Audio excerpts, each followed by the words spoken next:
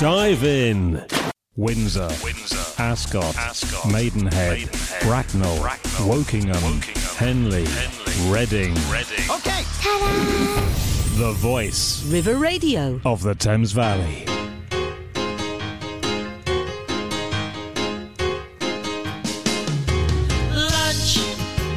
Lunch will keep us together. There's no meal that's better. Just give me a fork and a spoon. It's almost noon. Make me some food, 'cause I wanna eat soon. Just stop, 'cause I'm really hungry. Stop. Welcome to today's show, Let's Do Lunch with me, Jenny Tichy. I am a nutritionist and an absolute foodie, and this show is all about food and nutrition, and we welcome a whole range of guests onto this show. Anyone from a food photographer to Olympic athletes to fellow chefs and cookbook authors. But today I'm actually joined by, this is taking a slightly different tact, we're joined by Jo Hall, who is a professional home organiser. And of course, that includes kitchens, one of the most used rooms in an entire house. So that's the reason I've invited Jo to join us on the podcast. I've wanted to quiz you for a long time, Jo, about how to keep the kitchen in tip-top shape, how to keep it organised, how to keep it tidy. But let's just start off. How are you today, Jo? Hi, Jenny. Thanks very much for inviting me onto the show. I am very well. I'm getting over a bit of a cough and a cold, so I hope that I'm not going to be coughing and spluttering my way through today. I will do my best. Good. Right. Well, we're going to kick off with the obvious question. What is a professional home organiser? Okay, a professional home organiser is somebody who coaches you to be clutter-free, but more than that, helps you to make the absolute best use of the space, either the living and or just working space you have available. And so I have to ask, I mean, this is a brilliant thing to have, and it's become quite a popular concept, hasn't it? From your perspective, why is it so popular now as a concept to keep not only homes tidy, which I think has been a concept for a long time, but to make the absolute most of the space we have?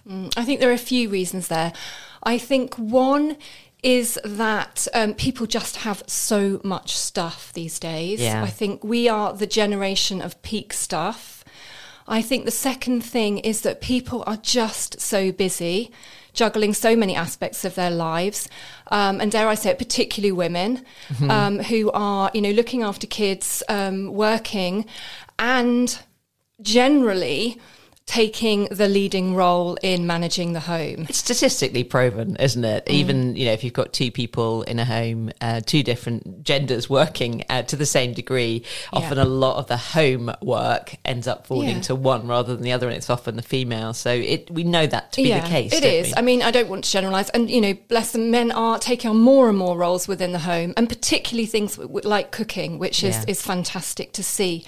I think the other thing is we are spending much more time in our homes these days, and we certainly were during the COVID pandemic.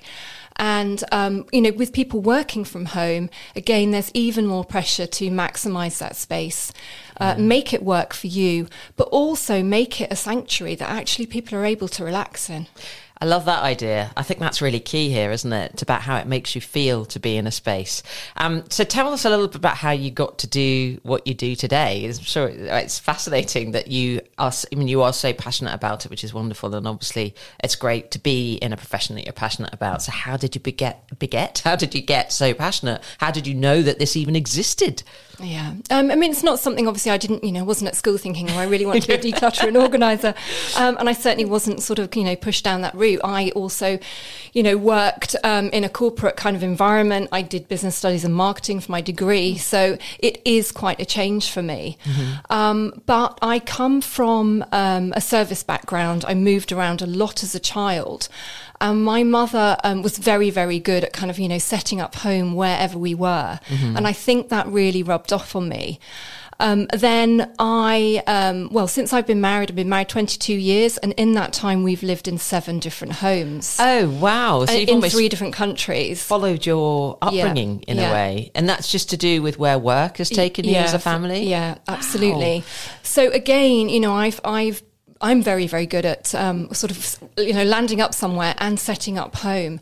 And then sort of added on to that, my husband and I both have a real interest in architecture, in design, and how spaces are used. And actually, when we lived in Austria, we were lucky enough to be in the position to build a house. Wow, exciting. So, that was thinking about use of space right from the ground up. Was that hard, or was that exciting because having the mind that you have, you thought, well, this is a blank canvas? Yeah, absolutely. And we actually, we really took our time over it. And we spent a really long time working with our architect about how we wanted to live as a family. And only then, started the whole building process. So, I think sometimes people kind of rush into it, but it really is something well worth taking the time over. Do you find that that's one thing, if people are building a new home, or even if they're moving into a home and they're redoing the kitchen, for example, that they make sort of assumptions about usage of a kitchen? Is that something you've seen in your work? Yeah, I think they make assumptions. And I think also, people are quite influenced by seeing other people's kitchens. But, every family is different, and every family has different needs. And I think it's really well worth taking the time to think about how you're going to use that kitchen as a family. It is quite a communal space, isn't it? I mean, even if I think about even growing up, I'm the youngest of 7 children, and we grew up in a Victorian house, so it was a galley kitchen. And I just remember so clearly, if you wanted mum's attention, and mum worked full time, but if you wanted mum's attention, you go into the kitchen, you would stand with your back to either the dishwasher or to the sink, and you'd literally move every time she needed. It was like some sort of ballet dance. You just move if she needed you to move. And I feel like, you were saying about you replicating your child. I feel like I've just done that we're in a Victorian house. We're in a galley kitchen. I haven't got 7 children. Thank goodness. But still, it's that kind of everyone just moves around the kitchen, but it could be better. And I think, the way in which galley kitchens, even the fact they have a name, is that it's fairly standard, the way that they're designed. Wouldn't it be better if we could put them in a position that suited a family's needs? Absolutely. And, that brings me on to say it's not just about more space. Yes. It's about the clever use of space, because I think that's the other mistake that people make. They think that they need more space, whereas actually the reality is you could actually probably be using that space a lot better. So I have to ask you a question. You move from place to place to place. Is there any item or something that you own that has come with you throughout every single move, or are you quite brutal about shedding unnecessary things when you move from place to place? Definitely very good these days at kind of getting rid of the things we don't need. I'm trying to think. I'm sure that we have some things that we were given as wedding gifts that we've still got. Thinking cutlery, that sort of thing, but not, I suppose, not really sentimental kitchen items. The only kitchen items that are kind of more sentimental and I wouldn't let go are the things that perhaps have come from my parents' house that I've then swapped in for more modern things. So I've let the more modern things go and kept the kind of old favourites. That's nice. I like that idea. I think that's a wonderful, there's a kitchenalia, they call it, don't they? And, it's interesting you just saying that. I mean, I'm just thinking about that from our perspective as well. Gifts, they're a tough subject, right? Because back in the day, we've been married slightly less long than you guys have, but it was a very normal thing to put this wedding gift list out, and you put on items when you for us it was that we were reasonably young and we didn't have any kids, and we were living this sort of both of us with sort of dual incomes of similar levels, and we just, I don't know what we were thinking really, but we have all of this stuff and we don't use it, and it sits in a cupboard because we think we should have it. Our parents had it, and therefore we think we should have it. Or, we think we're going to use it, or it seems like a great idea. But actually, the reality is some of those things are completely useless. And I can think of one. I mean, for us personally, and I don't know, this might be something that you use, but we had a rice steamer on our wedding list, quite a big one. And I would say that at first we did use it, but then over the years, we actually just decided that making rice in a pan was just as easy. And, it sat in the cupboard. And actually something like that is quite bulky. It really is. So I gave it to my sister. It's cluttering up her cupboard. Yeah, it's got her cupboard instead. It's a tough one though, isn't it? So is there a sort of process that one should go through when gifted an item? If you're looking at it, even when you're gifted it and you're thinking you're never going to use it, is there a process that we can go through to ascertain whether it should be a go or a keep? I think it kind of goes one step before that. I think we have to become very, very clear about what we do and don't want to receive as gifts. And we actually have to verbalise that. And I'm not sure that's something that the British are necessarily very good at. Agreed. But the fact is, if we don't want this stuff, then we have a bit of a responsibility to let people know that, we'd rather go out for lunch, or, we'd rather that they took the kids to a theme park or whatever than gave another gift. If you are given something, I think you have to remember that the choosing of a gift, it means a lot to the person. They love to go out and choose something for you. But once it's been given to you, it's then yours to do whatever with, that you want to. And as long as you thank them, greatly for it. And after that, see how it goes, perhaps use it for a couple of months. But after that, if it's really not something you want, then, don't feel bad about letting it go, because the fact is it might be just what somebody else is looking for. Yeah. Do you know, I get sent things as a sort of influencer, and I don't always need them, and I'm always amazed at how quickly they get snapped up. I put them on FreeCycle or whatever, but it's wonderful to be able to give away something. I think it's when it's been given as a personal gift by someone, to your point, when someone spent so long choosing it, there's this sort of guilt factor associated. Maybe the next generation will be better. I know that our kids are quite good at asking for money rather than presents when it comes to birthdays. I think there are a lot of things around this whole clutter scenario that is quite particular to our kind of generation. And so kitchens, do they, in your opinion, are they one of the most cluttered areas of the house? They are, definitely. I would say it's between kitchens and wardrobes. But kitchens are definitely one of the areas that I spend a lot of time in. Yeah. Because everybody in the house uses them in some sort of a way. And also, they tend to kind of be the hub of the house. They do. And by nature of that, they become the dumping ground quite easily. I suppose if you're spending a lot of time in there, and everyone needs to eat, and often it's going to be multiple times a day. And certainly, as in our family, as the children have become more independent and self-sufficient, they do their own thing at their own time. It's not always the most convenient time. Even my husband and I will find ourselves, battling to use a surface at times. So you can see how it easily becomes cluttered. So, I mean, without giving away too much, what's the worst scenario you've ever been faced with in a kitchen? Has there been some horror stories that you've come across, or? Well, I think it's just not being able to, see the kitchen surfaces. Wow. People just not being able to use them because more and more has, become. And it's not just the kitchen items that end up there. It seems to be, everybody leaves things en route to everywhere else in the house, meaning to come back and, collect them. But unless you stay on top of it, it doesn't happen. Wow, yeah, of course. I mean, it makes sense, doesn't it? I say, where do you stand on things like kitchen appliances? Obviously, I write recipe books for kitchen appliances. We have, at least one air fryer, often two out on a surface. We have a food processor. We have a one-pot Instant Pot. Well, how do you manage stuff like that when you want to use it on a daily basis? You don't want to have to be carrying it, lifting it all the time. Well, I mean, what you've said there about daily basis, I think that's the thing that makes a difference, because you may well be using all those things on a daily basis because that's what you do. But I actually think the majority of people probably aren't using all these things on a daily basis. They just stay there. Yeah, they just stay there because they don't put them away. So, I mean, my guideline would be if you're not using something, one of these appliances at least a couple of times a week, then it should be going away. Okay. So if you're not using your rice cooker or your air fryer or your Instant Pot at least twice a week, give it to your sister. Well, no. Either give it to your sister or put it, or, find a permanent home for it. Yeah. Dedicate a space to it. If you don't dedicate a space to it, it will stay out on the work surfaces. It's so easily done as well. I mean, whilst I use mine every day, every time I've been to my parents' house recently, there's a juicer that I gave my mum, and she said, I don't even notice it anymore. She's not even using it. It's just there. And I said, well, that's a whole space in your kitchen that you, probably filling with more clutter. Absolutely. But, And then, the danger is that if things do get put in cupboards, then they get forgotten. So what I say to people when I go to their house and they've got an ice cream maker in the back of their cupboard, and they say, oh, should I get rid of it? And I said, well, if you're not going to use it, then yes.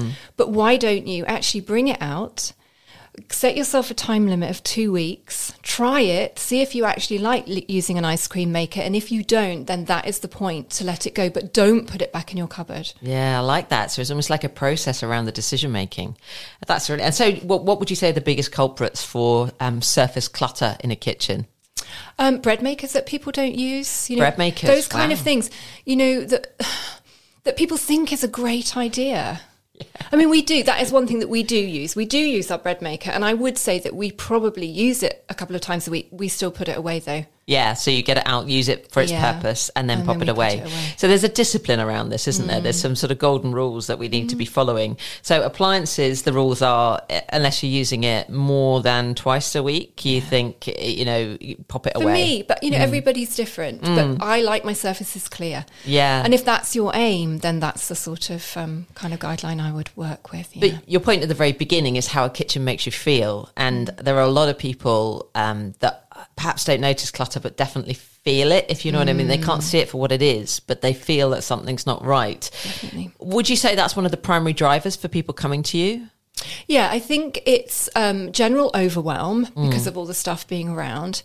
But I also think when it comes to kitchens, it's things like... they're getting stressed about what to cook because they walk into their kitchen, the surfaces are all cluttered, they open their cupboards, the stuff's tumbling out, they open their fridge, they can't see what's in there. And that leads to, feelings of stress towards meal planning, particularly if you are cooking for a family, but also has the implications on healthy eating. Yeah. Because people are more likely to just shut the door again and order a pizza or pop to Sainsbury's and buy a packaged pizza.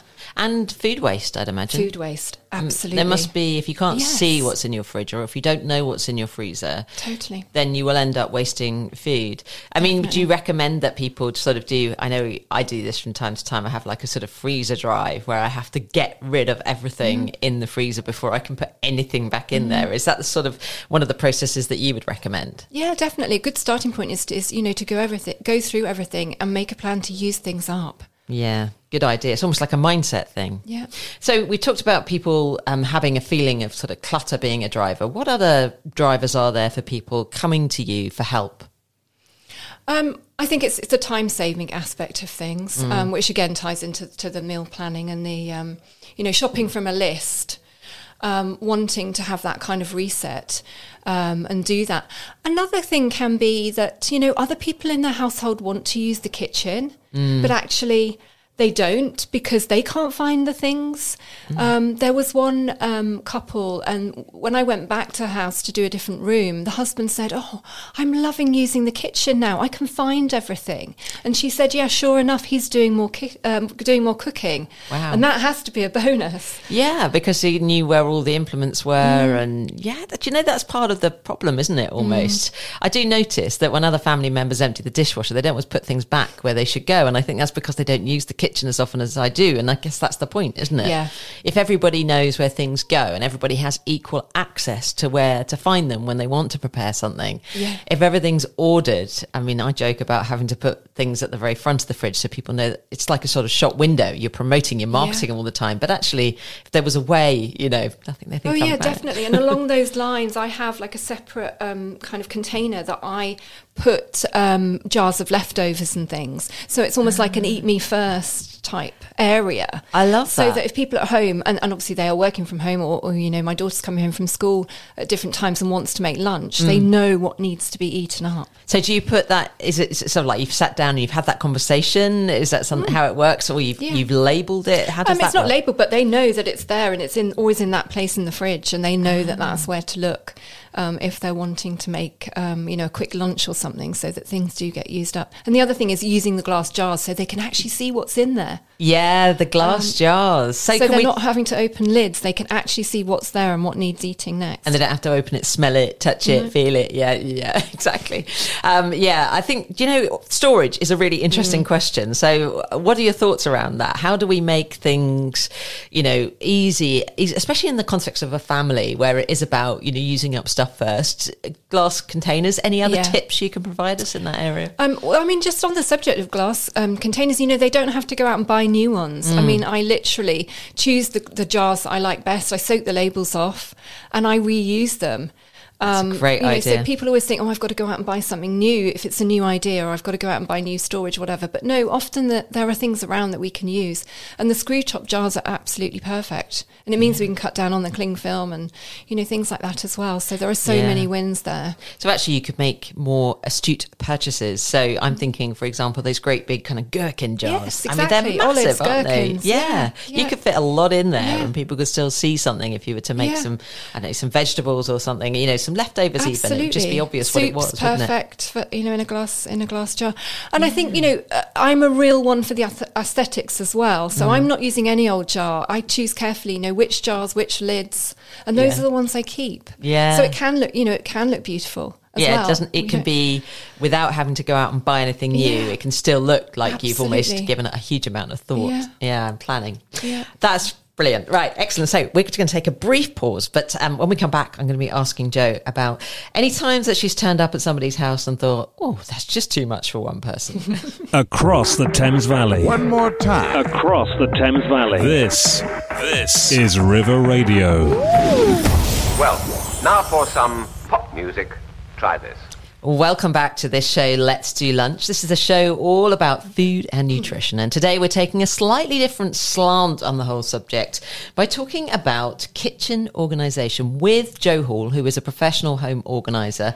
So, Jo, when you've turned up to people's homes in the past, have you ever turned up and looked at it and just thought, whoa, that is just too big a job for me? No, because I do actually have people send me photos in advance. Good idea. Yeah. So I used to always go and visit beforehand, but I've realised that because I do work with people online anyway, I can see from photos. It's easier for them to ping a few photos over to me. So I know what I'm expecting. Having said that, generally I do a kitchen declutter and organise in a 4-hour session. That's your kind of average sized kitchen, and working, alongside my client and working, hard, keeping the pace up during that time, we can generally get it done. However, there are occasions where it does take more than one session. Yeah, even in a kitchen. So that has happened sometimes. And what about, have you ever had an occasion, the other extreme, where you've turned out like, I don't really understand why they brought me in? Yes, definitely. That has been the case on a few occasions. But then when you open the cupboards, you realise why. Yeah. Because there are there are people who are very, very good at keeping surfaces clear, but they are shoving it all behind the cupboard doors. That's really funny. I think that would probably at times be my husband. So what is the most common, let's call it a clutter crime, committed in the kitchen? I think it's to do with kind of dried food cupboards. Okay. And actually, shoving all the packets in and not keeping a track of when things need to be used. And then not being able to see what you've got and not going out and buying duplicates. Any tips for managing that? Like, how can we keep tabs on, when things are bought, when we need to use it up by? How do you manage that? Well, I mean, I manage that by making sure that my cupboards are organised in such a way that I can absolutely see everything that's in them very easily. And what about, I've started to use glass jars, for example, to put, say, porridge oats or some of the pulses and things in. Yep. Sometimes you buy a new packet and it doesn't quite fit in. Absolutely. What do you do then? And absolutely. And I have the same thing. So I keep my kind of cupboards I use from day to day, and then a bit out of the way, I have the cupboards with the spare bits left. Gotcha. I'm trying to reduce that because I actually do refilling now for a lot of my dried goods. Yeah. And I volunteer in a refill store, so I'm trying to switch over more and more to refillables for the dried things.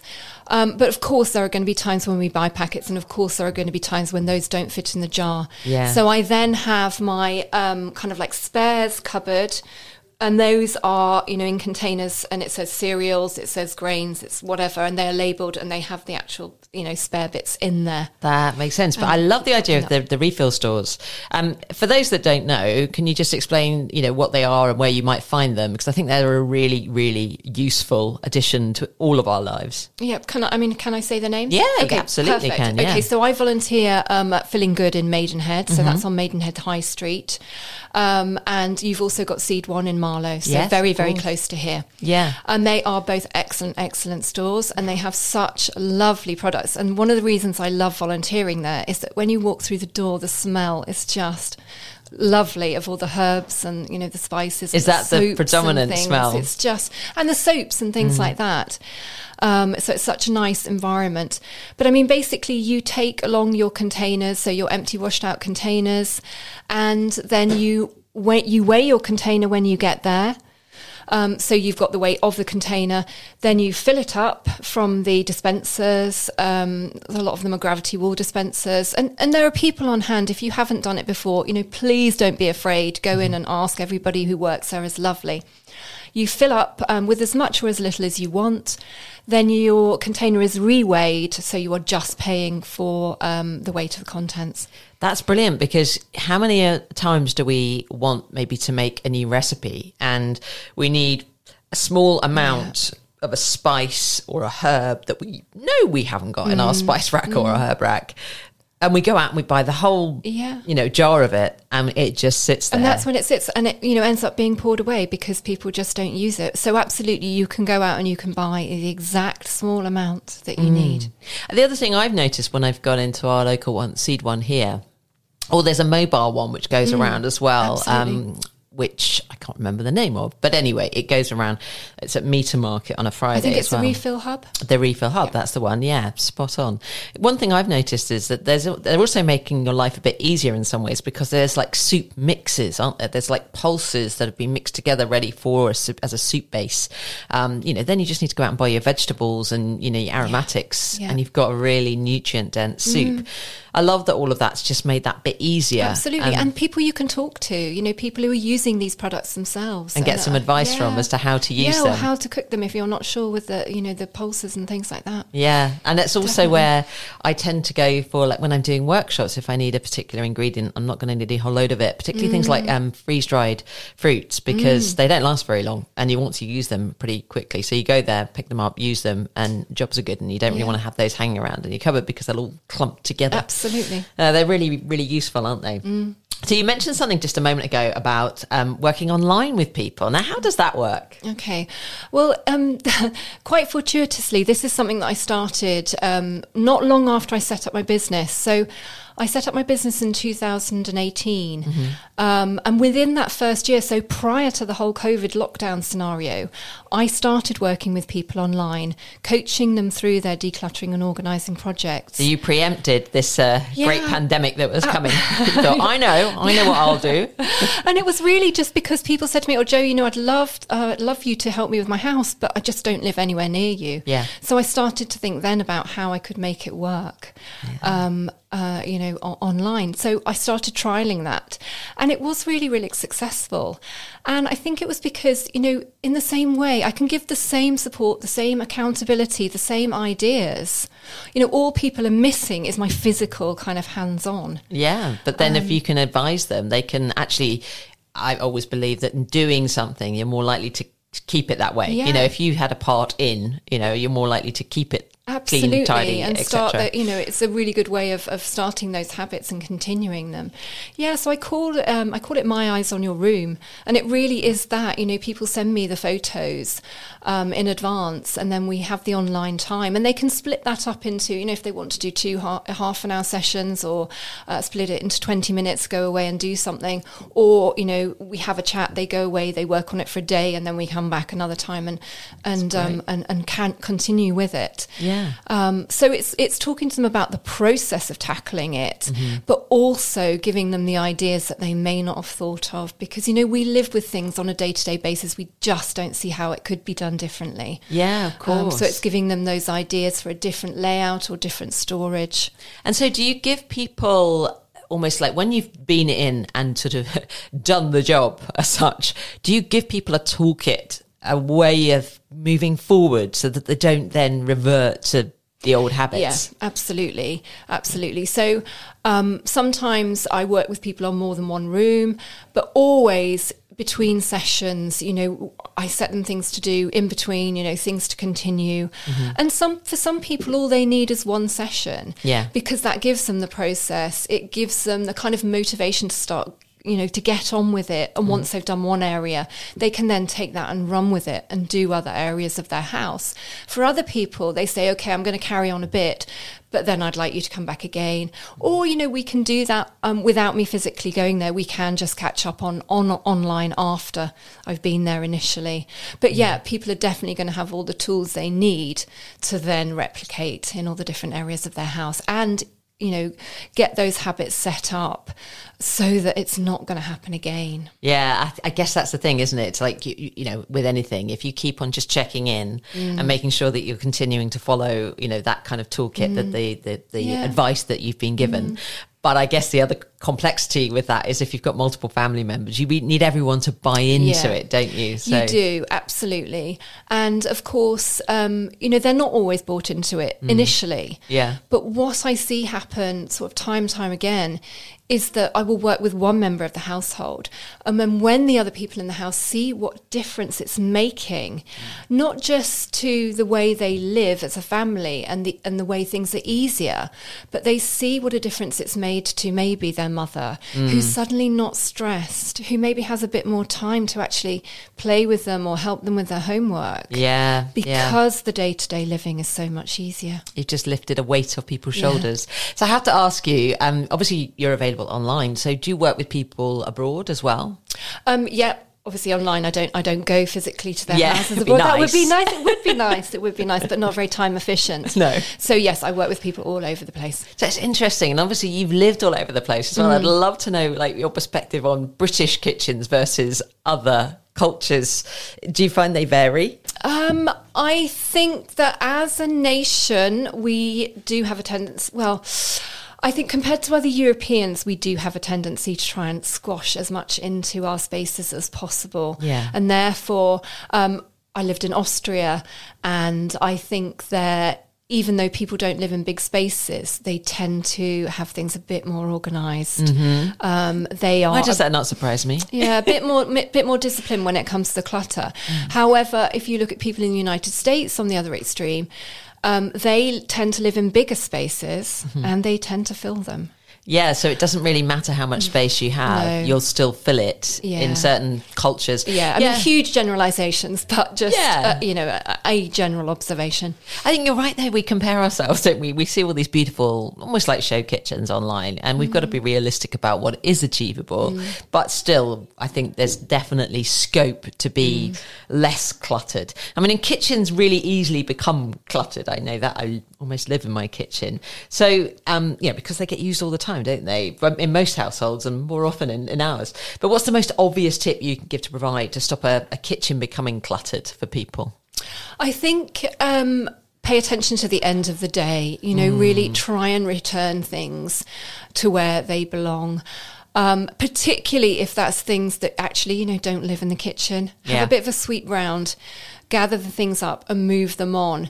But I think my other tip would be, for the female of the house, don't feel as though you have to do it all on your own. Yeah. Do get other family members to play their part. Do encourage them to fill the dishwasher and unload the dishwasher. And I think there you need to be careful. And again, probably thinking about the cooking as well. If you're going to encourage family members to do these tasks, you may have to relax a little bit on the way you want them done. Yeah. Because it's so easy to put people off, isn't it? If you're always saying, oh, actually, don't fill the dishwasher like that, or why are you putting that over there? Yep. They're soon going to lose interest. So I think it's, set the expectations, get them to help, but kind of go easy on them if they don't do it in exactly the right way. Yeah, I think it's going to be a process, isn't it, to get to where you ultimately want to get to. So you talked a little bit about the fact you were already online, but how did the pandemic affect your work and your business? Yeah, I mean, obviously it did a lot because I couldn't suddenly, I couldn't go into people's homes. So that was completely wiped out. So I did have to focus on the online working. But I mean, to be honest, that was no bad thing, because I would say that up to that point, I probably hadn't had the time to put as much effort into that side of things. And yet I knew that it was a great way of working. So it actually gave me the opportunity to explore and to develop that a bit better. So at the very start of the pandemic, I mean, were you just all set up for this, or did you kind of almost like just wait for people to come up with it? Because suddenly people were spending so much time, not just at home, but they were spending so much time in the kitchen. It was a big thing, wasn't it? There were food shortages, and people had really started to use those bread makers for the first time in a long time. So did you find that was almost like a curve of demand that kind of rose gradually as people thought, hold on, this isn't going to be just 2 weeks. This is going to be much longer, and this is probably going to become part of our lifestyle moving forward. Yeah, definitely. But I think that there were kind of two sides to it, because yes, on the one hand, people were at home and homes were definitely becoming more cluttered because of everybody being there. But it was only a certain type of person that actually had the time to be able to deal with that, because, of course, all the people who were involved in homeschooling, even though the mess and the clutter was building up, to actually find the time to, you know, be online, to actually do something about it was quite difficult. It's a really good thing to maybe address that. So if someone's objection to or reason for not moving forward and working on this is that they are too busy, you know, when I asked you the question about who typically you would sort of attract, it would be busy people. So, what would you say to someone that says, I'm just too busy? Yeah. I mean, it's worth making it a priority. And I think now that, you know, we are out of that homeschooling situation, it's worth making it a priority, because to actually have that reset makes everything so much easier going forward. And, you know, I have people who say to me, oh, now I can focus more on my work. I'm more creative. I'm more productive because I've done my house, because I don't have to worry about that before. Because before it was always hanging around my neck. It was always there. I knew I had to deal with it. So I think during lockdown, you know, there were people who genuinely didn't have a spare moment. Yeah. So much as it would have helped them hugely, it was really, really hard. But I think now people can find the time. And they're feeling the benefit of it. Do tell me some of your success stories. What have you, when you've worked with people and you've got great feedback, what sort of things they say? Well, it's around that. It's this weight being lifted. Weight being lifted, and it's the increase in productivity. Yeah. So they have time to do other things. And people do. I mean, time and again, people say that it changes their life. And I think I probably didn't really imagine that. I knew it would make a big difference when I started out, but I didn't really imagine the number of people who'd be saying, oh, it's changed my life. It's completely changed the way I think about things. It's changed what I bring into my home. It's saved me money because I'm not buying as much anymore. Yeah, and not wasting as much. I think that's a huge benefit. As much, not buying as much. So all those kind of benefits. Yeah. And I think going back to the whole lockdown thing, so whilst I did work with people online, it also gave me the time to develop my first actual sort of standalone online product, which is my Chaos to Calm Kitchen Guide. Right. Tell me about that. And that is a complete DIY for decluttering and organising. It's a complete DIY guide for decluttering and organising your kitchen. So during lockdown, and I'm not sure I would have found the time to do this before, but I recorded videos, I recorded audio, and, you know, put together workbook type information. And with the audio, so people can actually put their headphones on and have me talking them through the whole project in their kitchen, in their ears. That's great. While they work through it. So they can sort of, you know, while they're working on a particular area, they can sort of pause, do what they need to do, and then... Yeah, or repeat it, and also, you know, split it up if they can't manage to do it in a 4-hour block. That's fantastic. I didn't realise you'd done that. That's a really useful resource, isn't it? So is that available now? People can still get hold of that? Oh, gosh, yes. That's been available for over a year now. I think I launched it well, gosh, I don't know. I don't know. With lockdown, you do lose track, don't you? I launched it in lockdown. It is available. It's absolutely available. And also, once people have bought that, they have access to it forever. So, and that will be updated. Oh, fantastic! From time to time. So, yeah, really, really useful, very accessible. So, let's take a brief pause here, but also have a burning question I have to ask you, Jo, about spice straws. But we'll be back in just a moment. Windsor, Ascot, Maidenhead, Bracknell, Wokingham, Henley, Reading. Okay. Ta-da! The voice. River Radio. Of the Thames Valley. So welcome back to this show, Let's Do Lunch with me, Jenny Tichy. And today I am joined by Jo Hall, who is a professional home organiser. Now, normally on this show, we're talking food, we're talking nutrition, and today we're talking kitchen organisation. Let's bring this whole subject together and make sure that kitchens are calm and tidy spaces. Now, Jo, as I say, is a professional organiser. So she's somebody that will come either into your home via the internet, or she will come into your home physically, or she's got recordings as an online course that you can do, Chaos to Calm. So there's multiple ways that you can access her services, but the overall objective and the overriding objective is to bring calm to your home with organisation. We're focusing more specifically on kitchens for obvious reasons, this being a food show. But Jo, on that subject, I have to ask you, at spice straws, where do you stand on the organisation of spice straws? I'm a big fan of Michael McIntyre, and he does a fantastic sketch. Have you ever seen his sketch about 5 Spice? Basically, the whole idea is that there are spices that get used and there are spices that rarely get used, and some of them feel a little bit hurt and hard done by because they're left at the back of the cupboard. They get turned away. Their dates are sometime back in the 80s, probably. And so where do you stand on spice straws? How do we organise them? Do we need them? Should we have them? Should they be in alphabetical order? Is that too far? I'd love your thoughts. Okay. So I think definitely have them, yes. It is good to have them all in one place where they can be accessed easily. Mm-hmm. But for me, alphabetical is a step too far. Okay. Now, as a naturally very tidy and organised person, there is some appeal to having them in alphabetical order. However, it's true to say that, well, as you have already said, some of them get used far more than others. So I would, in my personal spice cupboard, I organise them by herbs. I organise, and I have a separate place for spices. So I keep those two definitions separate. Okay, so your spices and your herbs are kept in separate places, so you can't... Same cupboard, okay, but I have them in separate trays, areas, if you like. Okay, good. Separate containers. So there's no possibility of confusion? No, so if I want the herbs, I pull out the herbs. If I want the spices, I pull out the spices. I can see what's there quite easily. Yeah. Now, the reason for not putting them in alphabetical order, because I would love that myself, is that I know that when my husband and my daughter cook, there is no way, with the best will in the world, that they are going to go back in alphabetical order.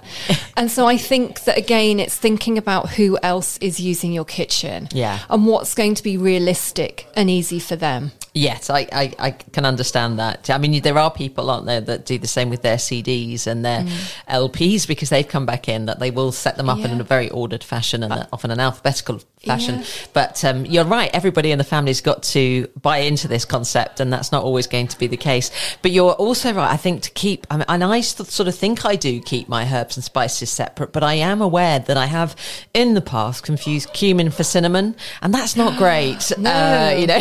Especially if you're using the cumin in a cake or something sweet, and then finding yourself with a bit of cumin in it, not so good. I've done that with salt and sugar in somebody's tea. Oh, wow. A guest, I put salt in his tea. Nice. And did the guest tell you? Yes. Or did you find out later when you realised? No, he told me. Well, that's nice. You see, that's very, very un-British, isn't it? We were open and honest about that one. I love it.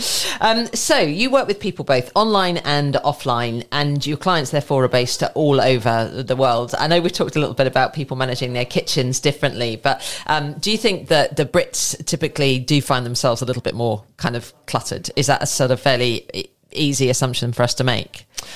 I think, but, we're not the only we're not the only culture that's cluttered. We have a lot of memorabilia, though, don't we? We do like to keep stuff. We are a little nation of hoarders to a degree. I think so. Yeah, I think that there is a lot of truth in the fact that people do find it difficult to let things go. So if we are in that mindset, because people do tend to have things handed down from generation to generation, and although we are more of a sort of transitory population than we ever used to be, we're not quite as transitory as people would be in, say, America, for example. So when it comes to holding on to stuff or letting go of stuff, what would you say is the process that people need to go through to make that final decision? Is there something you can help us with, us hoarders? Well, I think, thinking of the kitchen, it really comes back to, is it being used? And, I see so many people that keep things in their kitchen that get used once a year. And sometimes that is Christmas, to be honest. And that's their justification. And that is their justification. And I think, fine if you really do have the space for it and you really do love that. But it comes back to this thing about keeping things for best. Yeah. Should we not start thinking about actually using things on other occasions or not saving things for best? Yeah. Because, let's face it, how often does best really come? How often do we have those occasions? Is it not better to use things and enjoy them? Yes. Even if it means using them a bit more on an everyday basis. So almost we could go back and have a little look through our kitchens and say, can I use this more often? And if I can't, that melon baller that's been sat in there for a long time, I don't think I've ever used a melon baller in my life, but it's still Not there. Since I left my parents' home. We used Very it then. 1970s. No, absolutely. And I think, you've touched on a good one there. Are there gadgets in your kitchen that actually only have one use? Have a good look at those things that only have one purpose. Yeah. Some of those novelty items, they don't need to be there, do they? Just don't Some of them get do, used. like the apple wedger. That's worth its weight in gold. That for that reason, having the apple wedger means that my eldest teenager eats apples on a daily basis because, quite frankly, she doesn't want to be bothered eating. I mean, it's ridiculous, isn't it? But there we are. Yeah. She eats the apples because she's got an apple wedger. All good. So if it has a definite use and it is getting used, then definitely. But if not, coming back to this, one thing about kitchens is they're actually a really good place to start practicing the whole decluttering process, because generally we're not quite as emotionally attached to the items in our kitchen. Sometimes, that's but interesting. Not generally. Yeah, so there's less emotional attachment to kitchen stuff. Definitely. Okay, I like that. We have every reason to start there. Yeah. Would you say it's one of the hardest rooms, or would you say it's not? No, I'd say it's one of the easiest. Because of that? Because of that. Okay. Definitely. So although they're busy, because of the not having the emotional kind of attachment, we can get rid of things more easily. Yeah. Brilliant. Okay, so tell me a little bit about, I didn't know about your Chaos to Calm the option to work with you on that basis as well. But I also am somebody that does get your newsletter. But if people wanted to sign up to that, where can they? So the best place to go is my website, which is www.lessismore.online. So they can sign up to my newsletter via that website. Otherwise, I'm very active on Instagram, and I have an active Facebook decluttering club, which is free to join. Everybody's welcome. Brilliant. So people post their own ideas on there, or is it something it's that for sharing ideas, Yeah. support, but I'm, active in there myself, and I go in there and give people a weekly decluttering challenge. Oh, fantastic. Things like that. So how do people access that? So that is on Facebook. Yeah, so Less is More. So Less is More Home Organising on Facebook, and it's called Decluttering Club Less is More. Brilliant. But basically, if people head to my website, then they've got all the options there to access all these other track places. You down exactly when they need some organisation. You know where to find. Just one last one on that front though. Instagram, is it Less is More? Am I right? It is Less is More Home Organising. Okay, brilliant. What are you working on at the moment? What am I working on at the moment? I have got something new coming up. It won't be launched until September. It is intriguing. Also online. But watch this space basically. I will be giving more information about it between now and then, but it's still in its kind of fledgling phase. But I have lots of plans. There's so much scope for this. It is, there are so many cluttered houses out there. And what I want to provide is different ways for people to access my help. Because one kind of method doesn't fit all, and I want to make it easy for people to just chip away at it, to start moving towards living in rooms they love. So, and to keep it that way as well. I guess it's great, to have you sweep through someone's home and change things for the better, but they need then to be able to keep it. And I know we've talked about a toolkit, and that's all very well to talk about, but human beings are human for a reason, right? We don't always stick to things for various reasons, but it must be something that, you have on your mind to make sure that then they keep it that way. Yeah, absolutely. And, that's why I set up the Decluttering Club, so that we can easily keep in touch. I blog monthly on a decluttering and organising topic. So again, there's a resource there for people. I'm also passionate about helping people find the best place to rehome things or donate things. And I write, I update a blog annually, and it's called Don't Let It Go to Waste. Yeah, that would be really interesting, actually, if you could just provide some ideas around that. So if you have got, let's say it's an appliance, sometimes things with plugs, charity shops don't want. What would you say about where we can take things like that? Yeah, so some of the charity shops will. So again, it's, it's knowing which charity shops. So for example, the Thames Hospice, the big shop on Reform Road in Maidenhead, they will take electrical appliances. But another great one for that is local WhatsApp groups. So, for example, we have one for our street. And, things like that. If people no longer want their ice cream maker, then they just put a quick message on there, who wants to. And then when they want an ice cream, they just go knock on their neighbour's door. Exactly. It works perfectly. Yeah. Is there anything else that you can recommend for people who are thinking they want to rehome things? They don't just want to get rid of I can't bring myself to throw certain things away, but I equally know I'm not using it. Where can I go? What avenues are there for people like me? Yeah, so again, Facebook Marketplace. It's more difficult to sell electrical items on eBay, but Facebook Marketplace.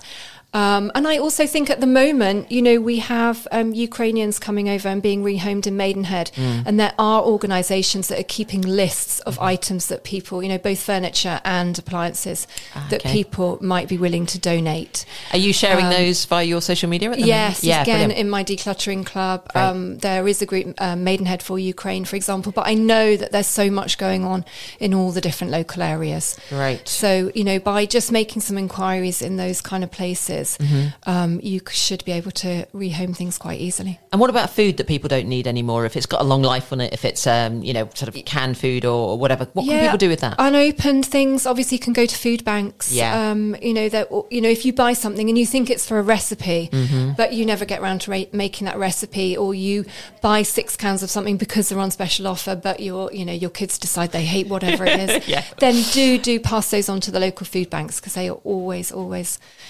after things like that. Brilliant. That's so helpful. Right. Okay, we're going to move on to our quick fire questions. We have not that long left, but long enough for you to be put on the spot and hopefully answer. What would be your death row meal, your last meal on earth? Okay, so for the last couple of years we have been vegetarian. Oh, wow. So it would be a vegetarian meal.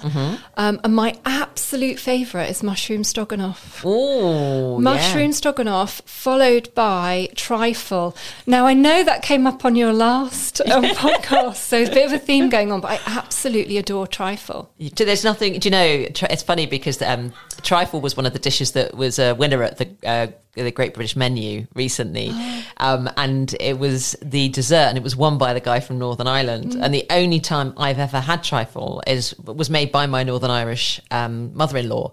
So I always associate it's one of those things that keeps on coming up in my life. It's maybe something I need to address. I don't eat it often, because obviously it's one of those things you can't eat it often. No, there's so much in it, but I always make a Boxing Day trifle. Oh, do you? And then quite often a New Year trifle as well. Just for good measure, twice but I in 1 week. Love it. But it's quite funny because as a child, I didn't like fresh cream. Didn't eat fresh cream at all. Oh, funny. But I've definitely got a taste for it in later life. Things do change, don't they? Yes, I definitely did too. I didn't like anything kind of fatty when I was younger, but the things definitely have changed. Who was your favourite chef? So my favourite chef, and I'm not actually basing this on the food itself and the taste of the food, but Heston really inspires me because I love how creative he is. And you're very visual, aren't you? Yeah, and it really captures my imagination. And this kind of idea of having things that look different to they taste, it just... It's kind of mind-boggling, but I like that. It is. It's a really fun concept. There's lots of TV programmes on the same concept at the moment, which are like, wow. Okay, where would you like to eat that you've not eaten yet? Again, strangely, and I feel really bad because I am a real foodie. I love my food, and it's one of the highlights of going to new cities. As a family, we always seek out the interesting places to eat. But again, it's from a visual perspective. And I don't know what it's called, but I've seen, and I'm following it on Instagram, there's a restaurant, and I think it might be in Finland or Norway, that it's a beautifully designed restaurant, but you also go downstairs to eat, and you are actually going into the sea. Oh, wow. So I don't know whether you've heard of that, but it looks amazing. That does sound And I really amazing. like Scandinavia, so it's another reason to go there. A great cuisine as well. I had, do you know Minna Wood? Yeah, so she came on, and at Christmas time we were talking about some of her sort of childhood Christmas memories, lovely. And that was really fascinating, talking about the amount of fish that she would have eaten, and then coming to another island and not having access to as much fish. So anyway, your fantasy dinner party, if you were to invite 4 people or characters, who would you invite and why? Yeah, I haven't actually thought of 4 because I couldn't remember. I know that we talk about this from time to time as a family, and I was trying to rack my brains and think about who the other 2 might be. But 2 for me would be Boy George and Anthony Bourdain. Good choices. And why? Why those 2? So Boy George, I've always kind of been fascinated by him since I was a teenager, and I was kind of into the music of Culture Club. Yeah. And I just thought he was a really, really interesting person. And I always enjoyed hearing him talk. I thought he's great fun. I'm sure it wouldn't be dull with him there. Oh, no. And what about Anthony Bourdain? I mean, again, it wouldn't be dull, would it? No, it wouldn't be dull. And again, as a chef and as a writer, I've always been interested by him, ever since he first published his first book, Kitchen Confidential, which I really enjoyed reading. But since then, I've absolutely loved watching his TV programmes, Parts Unknown. And I think for me, again, it's not just the food, although that's a fascinating aspect of it when he visits the various countries. But I think that he played such a role in kind of increasing people's understandings of cultures, of countries, and more than that, of what was really going on within countries. He really got to talk to the people, and I guess it comes back to food being a great kind of thing for sharing, for connecting people, for encouraging people to talk and come together. And he provided such an insight into some of these countries, and I never tire of watching those programs. Wow. Oh, that's wonderful. Really wonderful. I love that. I love that food is such a connector. No, there's a whole podcast about it. Brilliant. Jo Hall from Less is More. Thank you so much for your time today. I have got 2 pages of notes, so that's a good sign. Lots of things that I'm going to go home and look at my kitchen and think, now I need to have a little think about that. I think I probably don't need to be keeping that melon baller for one. And do you know what? If people want to know more, please go and check out what Jo does. She is an absolute expert in her field. You will learn so much, even if you just join the Facebook group and start just observing, which is a good place to start, I think. And then just think about, your own environment. Is there something that you can do, to give you more pleasure from the environment that you're spending time in?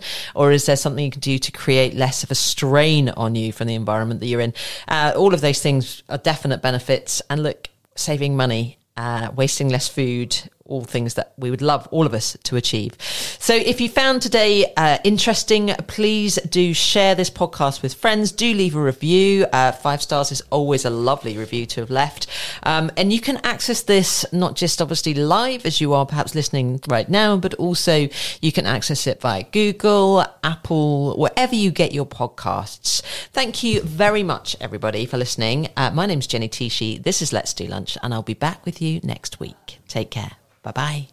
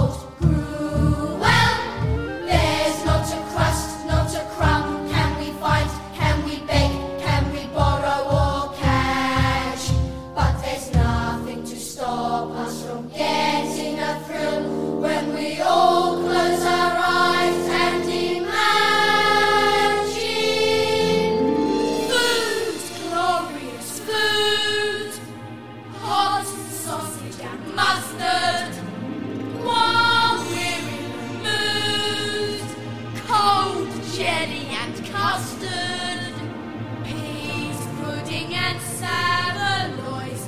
What next is the question? Rich gentlemen have employs in digestion. Food, glorious food, we're anxious to try it. 3 banquets a day, our favourite diet. Just picture a great big steak, fried, roasted or stewed.